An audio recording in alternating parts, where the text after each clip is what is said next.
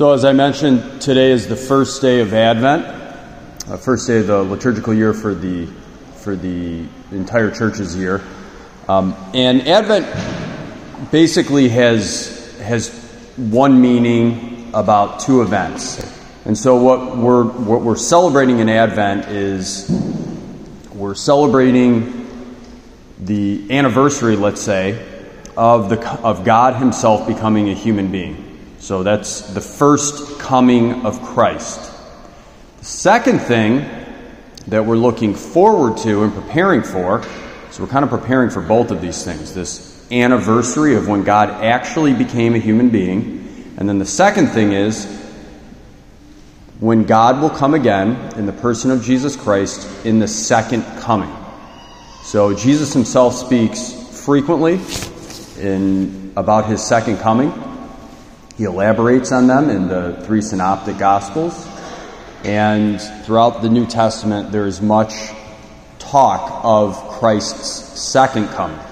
And so we're preparing for the second coming and the first coming of Christ. So we're preparing ourselves for the Lord. And you might say what the church is trying to do with us and the mode that the church is trying to get us into is almost like an auditing of our own interior lives. And so we get this passage from Jesus today where He speaks about the flood of Noah and compares it to His coming, His second coming. He said, everybody was, as in the days of Noah, eating and drinking, marrying, giving in marriage, up until the day that Noah entered the ark. They did not know until the flood came and carried them all away. So will it be at the coming of the Son of Man.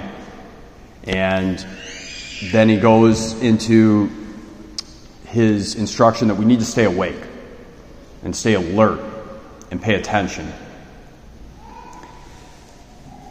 I'd like to read a quote that is not written by C.S. Lewis, but it's kind of inspired by him. He wrote a famous book where he records the conversations of these demons back and forth to one another. And so it's almost like an inverse of the spiritual life. And so you have this commentary with these demons who are trying to keep people away from God.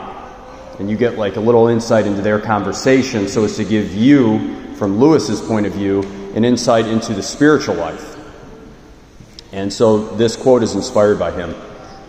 Satan asked the first demon in his temptation of human beings, "How will you operate?" And the student demon replied, "I will instruct them," the humans, "that God does not exist." The devil shook his head. He said, "You must do better than that. Most know that our enemy does exist."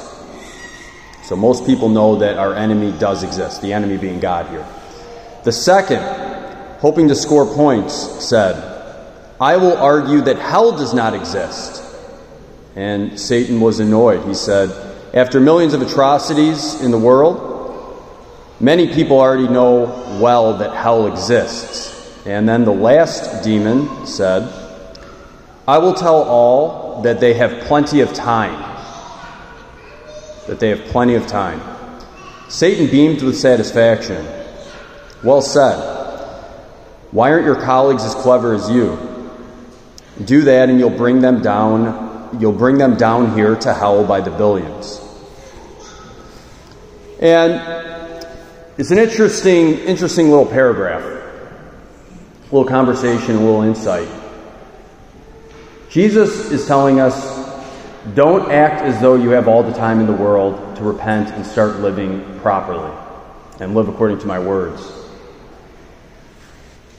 There's, as many of our high school students probably are familiar with, there's a famous book called Brave New World by Aldous Huxley. And it pictures this dystopian future. And it's in this tightly controlled world where technology has basically eliminated suffering. And those in charge have promulgated this widely used narcotic called soma, and it dulls whenever you have any kind of pain whatsoever. Exterior, interior, just kind of numbs you to the pain. And so it's like this ongoing life where there is no suffering. And it's just this bubble of anesthetization. And it's kind of scary where we're at right now. And I think about that image in that book from time to time. I haven't read it in quite some time, but it seems very prophetic. And we ought to be very careful because of the time that we live in, how easy it is to live in these little self-made bubbles. As we live right now, we live in such a materialistic time that we can really surround ourselves with so many different comforts that just kind of enclose us. Technology has grown tremendously to the point where we're getting to a kind of a virtual reality being promulgated in the mainstream. And this already exists to a certain extent, as many people live their waking hours, most of their waking hours, on the internet, which is, of course, kind of a layer removed from reality itself. It's just kind of one layer away from reality. We have entertainment and video games that are advanced to such a level that they could keep us occupied for hours and hours on end. We can order whatever type of luxury we want and have it just sent to our house, whether that be food, alcohol, drugs in many instances. We can just live these lives of convenience and completely numb out and not pay attention to what actually matters. And then what has happened, is we stop asking these questions about reality. And we kind of live in this very surface level place, which is what Jesus is warning us against. We live in these bubbles where we kind of just believe whatever we decide we want to believe, or whatever is maybe popular or in pop culture to believe about any kind of deep questions. And we don't have any type of self-examination or even time to think because of the lack of silence. And so, of course, obviously, we have a meaning crisis. Obviously, we're depressed. Where this wealth of technology and just wealth in general is high, we see a meaning crisis. We see people more anxious about their existence. We're probably safer than ever, but we feel less safe. And so Jesus here speaks to us very starkly at the beginning of Advent. Stay awake. Stay awake. Stay tuned into reality. And this shouldn't really be a harsh message for us. We have the propensity to create our own little paradise comfort units in our own lives, our own kind of virtual reality, but the reality that Christ speaks of, which is He is God, so He is the true authority on what reality is.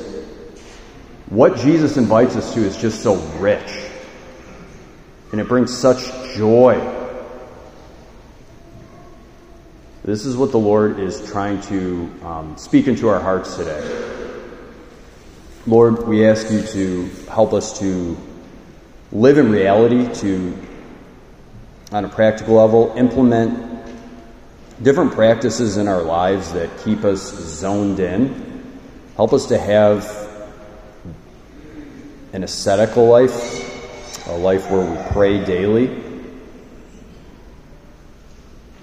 Help us to live in a community that helps form us and helps us stay in reality. Give us the relationships that are important for us to flourish. and help us to have a deep friendship with you, and prepare us for this Christmas. Help us to not get caught up in the busyness and all of the things that don't really matter about this season, the materialism. But help us, Lord, to be zoned into reality and experience you and be open to receiving you. We ask this all through Christ our Lord. Amen. And let us take a few moments in silent prayer to just listen to and speak with the Lord in our hearts.